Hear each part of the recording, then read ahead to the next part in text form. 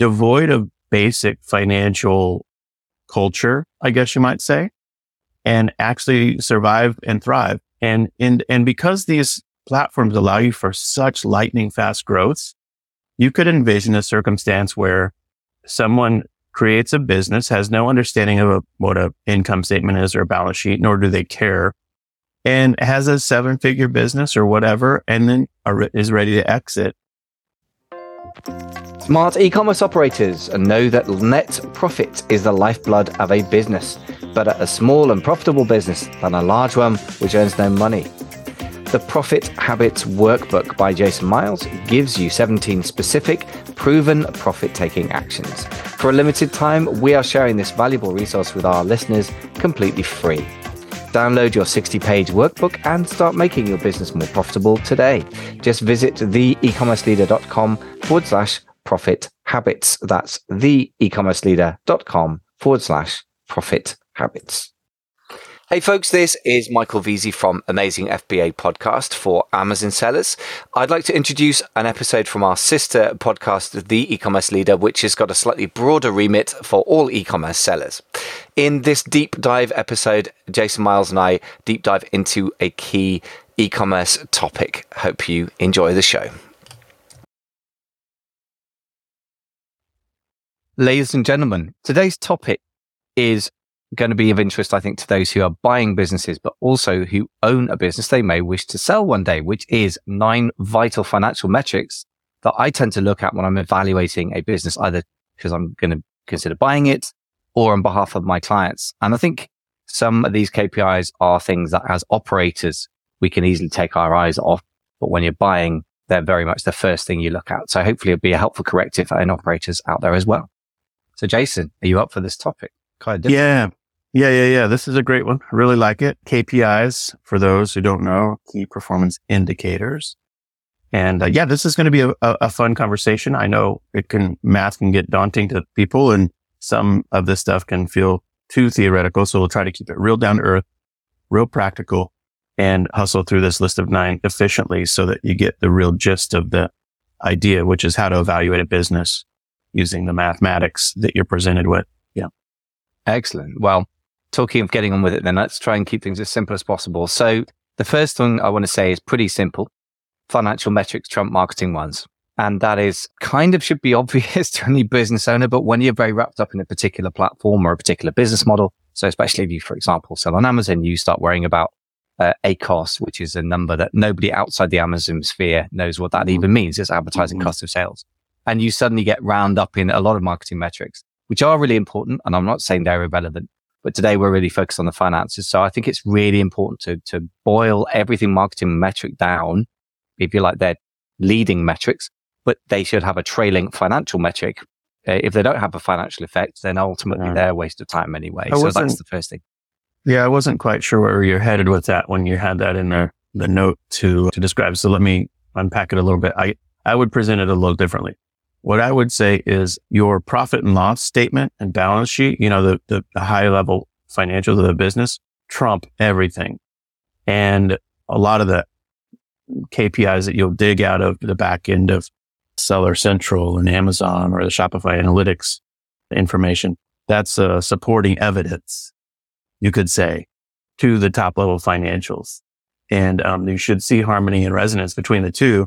But to your point, yeah, you can't just get, if you have a business, for example, that has on Shopify an average order value of $4,500, be like, wow, that's the highest average order value I've ever heard of. That doesn't trump the fact that the P&L might be a complete letdown, right? So that's, I guess, the point you're trying to get at. Is that right? Yes, exactly. No, I think you put it better than me. They should be in harmony. They certainly should support each other. But in the end, it has to translate to numbers or financial numbers, because otherwise, you're either not going to have somebody intelligent give you cash for it, or certainly if a lender's involved, and they normally are in big purchases, the lenders are obviously, by their nature, financially numbers driven. Mm-hmm. And then they lend on lots of different types of businesses in some cases. And the thing they have in common is balance sheets and profit and loss and cash flow statements, as you say. What they don't have in common is that they're online marketing businesses. The same lenders may lend to things with no online presence at all. So the only universal constant for business is really the profit and loss and balance sheet, exactly as you say. Yeah. which implies obviously you've got to have one. It sounds crazy, but I did know one business owner for an Amazon type business who did about 7 figures a year in revenue and didn't really have any books. I think he's corrected that now. It's not crazy. Okay, here's how it's not crazy. Here I'll make the case that I'll still man the argument for not ever having a profit and loss statement. You can start an e-commerce with absolutely no business background.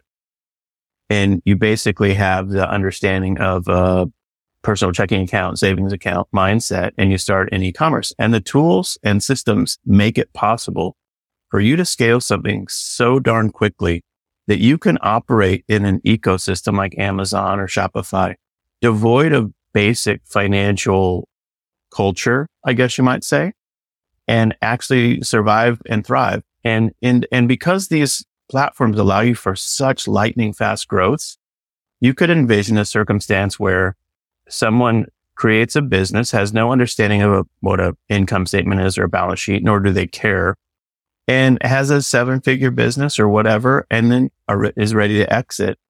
And the tools that we would commonly hear from in business school or in banking work, that kind of thing, the standard financial, tools, they would not be familiar with. And fair enough. They didn't need it and they didn't have to have it. I remember when we started our business, we did not have an income statement.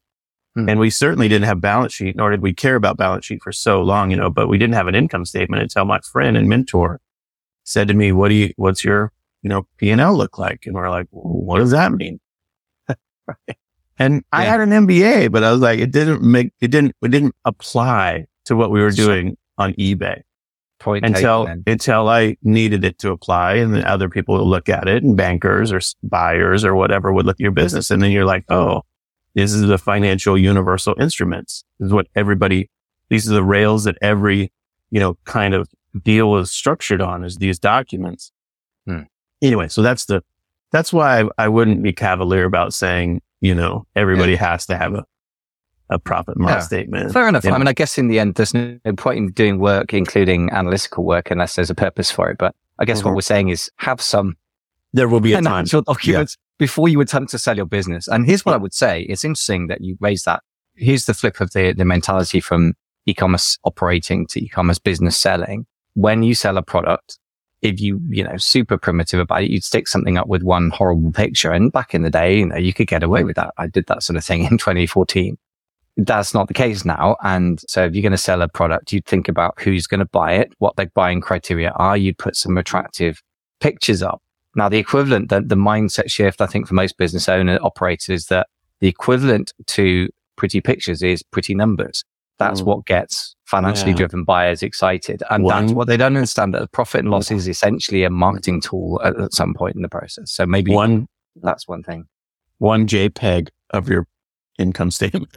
That's the image. That's the picture you send. Kind of. Well, when it comes to getting the initial click, I mean, literally, if you list your business on something like Empire Flippers, where, I'm not saying it's the best place to buy a business, but you will get like 5 or 6 numbers and you will literally get some pictures of products, and then you will get, some text trying to make the business as attractive as possible.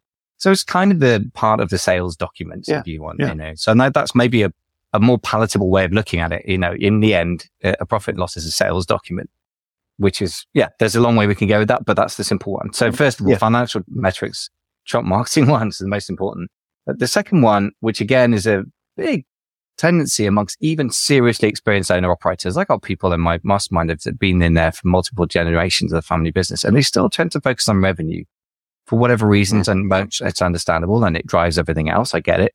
But profit, not revenue, is really, really critical to understand that you basically cannot sell most small businesses except as a multiple of profits. And certainly I think that from everything I've seen, that's true in the e-commerce space. And it's so important to obsess about profit, and revenue is only a prelude to profit, I think, when it comes to that side of things. Yeah, totally agree. So I know you're a very profit centric entrepreneur, although, it takes time to adjust to that. I just think one nuance to that is when people talk about growing their business, I would prefer I think it's a very helpful mindset shift to think about creating the value of your business, which means the profit times the multiple, really. And, to get an idea, maybe even sit down with an accountant once a year and say, what do you think roughly the value of the business? That's a more healthy way of looking at the asset, I think, than we've grown the revenue, therefore we've grown the business. Yeah. That's an interesting way to approach it. And yeah, I mean, I totally agree with the emphasis on profit. Obviously, the revenue for your business is to some degree a vanity metric. People want to say they have a 7-figure business because that's a vanity statement. And so if you're compelled by such things, then, that's what you focus. But, that's a little bit like, don't be fooled by your own rhetoric, Yeah, absolutely. So, I had one client of mine, he said he had this great phrase, don't be chuffing on your own exhaust. What a strange idea. So in other words, don't believe your own marketing. By the way, the revenue is a positioning metric for buyers. I mean, and generally for people in the space to take you seriously, for lenders as well. So it is important to have it, but you've got to recognize that from a business to business point of view, that's basically a marketing number. That's not really something you should take seriously yourself. You should make sure other people take you seriously because of it, if you like. Again, it's marketing, That's an interesting tension point there. So I guess to say what you're saying is profit is the emphasis when you're in the sales process. But the truth of it, to your point there, is that there are many, many buyers who aren't interested in a business that doesn't have a turnover of, $1 million, $2 million, $3 million. I mean, it's just too small of a venture for them to want to acquire. Veteran e-commerce operators know that net profit is the vital lifeblood of a business. Better a small and profitable business than a large one that earns no money. The Profit Habits Workbook is designed to give you 17 actionable, specific, and proven profit-taking actions. You can implement them at your own pace and let the power of this trusted framework revolutionize your company. The Profit Habits Workbook makes profit improvement a fast and efficient achievement. For a limited time, we are now sharing this resource with our listeners completely free with no strings attached. To download your 60-page workbook and begin your journey to a more profitable business today, just visit theecommerceleader.com/profit habits. And so in that regard, it does matter in terms of what you get for that business. Profit matters. Yeah. So I guess this is great. This is good nuanced discussion here. So I guess you could say profit drives value, not revenue. Having said that though, I want to put a third nuance on and the next point, which is this, that we'll talk about that later, but the earnings in absolute terms does drive the value in relative terms. So what I mean by that is this. If you've got a business doing $100,000 a year in earnings, and we'll get into what that is in a second. What does that mean? Pre-tax profit, whatever you want, we can define in a second. The multiple that's going to be applied to that, because it's smaller, more vulnerable, more likely to crash and burn. There are many, many businesses like that, so it's less rare. The multiple that's applied to that, so the relative value of that business is lower than a business doing, say, $10 million a year in pre-tax profit because it's more stable. There are fewer of them, so they're more valuable. So there is something about the absolute size of profit which does drive value, and the revenue is a very quick proxy for that, because otherwise you'd have to sit there and do great maths with spreadsheets before you even talk to somebody. So, the other thing, sorry, our preamble is taking on a whole show of itself, but anyway, but the other bit of that's, I think, important is if you have a business that has that level of profit, let's say $100,000 of profit, what the implication is for prospective buyers that you're not done investing in that business, that you're going to have to either be a staffer yourself or add more capital to beef up the team. Because if it's too small, it implies that it's not a fully cooked business. Whereas if you say, well, we have $5 million or $10 million in top line, you're like, well, you probably have a human resources person and a marketing person and a finance person. You probably got a fully cooked business there. And so buying a business that has that level of top line, revenue, it does send a message that's also important to prospective buyers, which is I'm buying a business. I'm not buying a job. Good. Now that brings me to the next criterion. I'm glad you mentioned that, because really this comes down to then dealing with profit in a slightly more sophisticated way. And this is waking her down rabbit holes, but I want us to use what you just said as a sort of sanity check. So you got to define what earnings metrics you're going to use. So there's operating profit, EBITDA, SDE, and I'm sorry to get into technical detail, but I think this matters a lot. And this is a sort of thing where a business owner operator who until now, as you said, has grown maybe even a 7-figure business, without fussing about this, may want to talk to their accountant to get some mental clarity. So I would say this is my take on it. You may have a different take on it. So let's discuss. So operating profit, I would say relatively straightforward. Income minus direct costs minus overheads. So we're not dealing with tax. We're not dealing with interest. So we're assuming that there's no interest or any loans in the business at this point. EBITDA, so earnings before interest, tax, depreciation, amortization, is all of the above minus depreciation and amortization. So in other words, you're stripping out the non-cash costs. Now, the important thing is everyone talks about EBITDA when they're talking about a business is doing maybe $1 million revenue and maybe whatever, $100,000, $200,000 in profit. Now, I think that's just an inappropriate metric because of exactly what you just said. Because a bigger business, you can apply EBITDA to because they have got their staff there and you're not buying a job, you're buying a business. Whereas SDE, seller discretionary earnings, is basically the income minus direct cost minus overhead, whatever. But then it includes the actual cost of running a business because often the owner operator isn't really paying themselves properly. And this is, not at a market rate for managing a business full time. And this is where, whatever name, is the word I'm trying to say, whatever name you use for it, SDE, EBITDA, whatever this smorgasbord of terrible acronyms and abbreviations. Really, what I would say is earnings after you've paid for management is really important if you want to buy a business. Yeah. Equally, there's a lot of people out there who are happy to buy a job. So that's where the market really splits in two. And I think it's really, really important to be clear-minded about this and think this all through. Quite complex. Yeah. Really. Yeah. Yeah. No, I mean, it makes a ton of sense when you just think about what's leaving when you buy the business. Yeah, absolutely. Yeah. What's leaving is the prior owner and what roles did they play? And, if they were the CFO and CMO and CTO and they're leaving, you've got three roles to fill.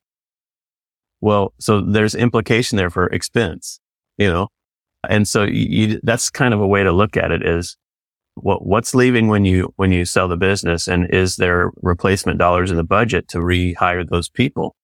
Yeah, absolutely. And that's the thing that you're going to tussle over is, what's a fair value of the business if in fact the, prior owner is doing 4 jobs?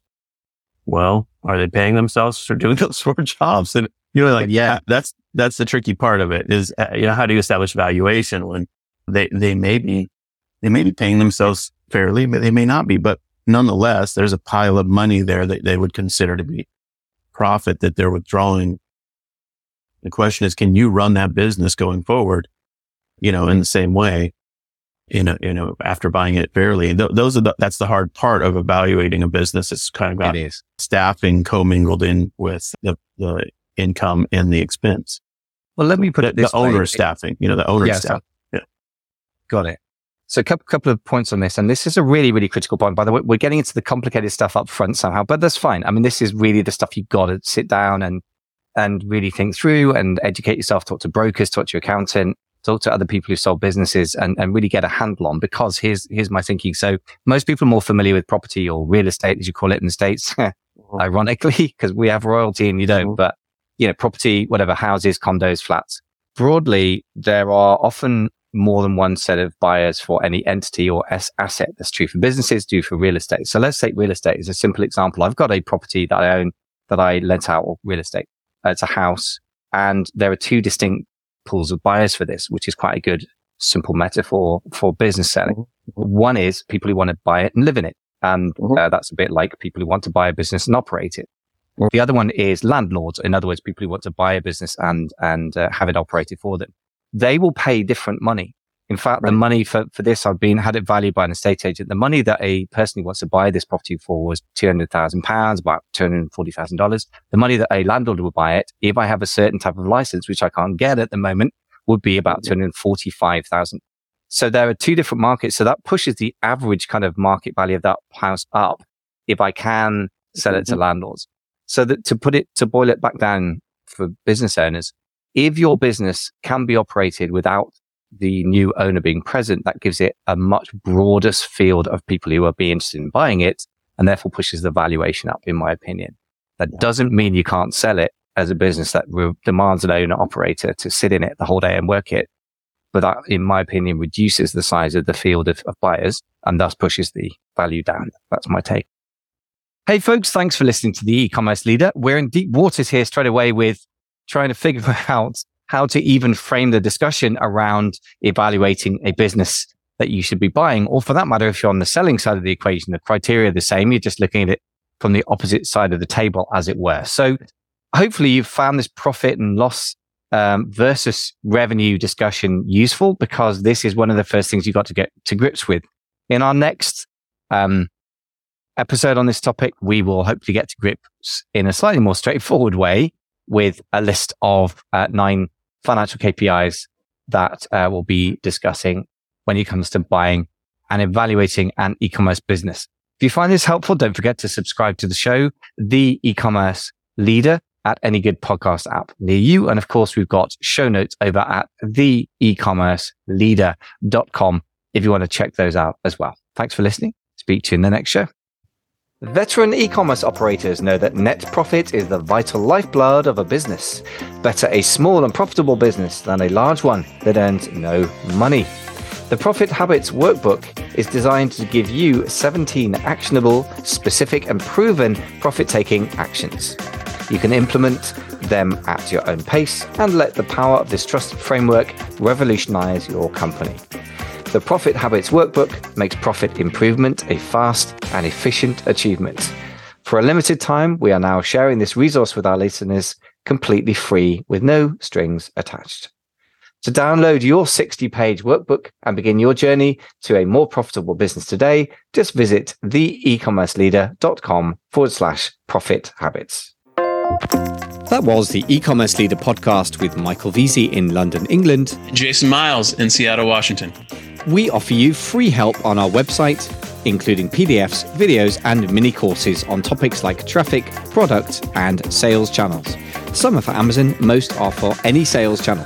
To get those and to stay up to date with our podcasts, go to www.theecommerceleader.com. Thanks for listening.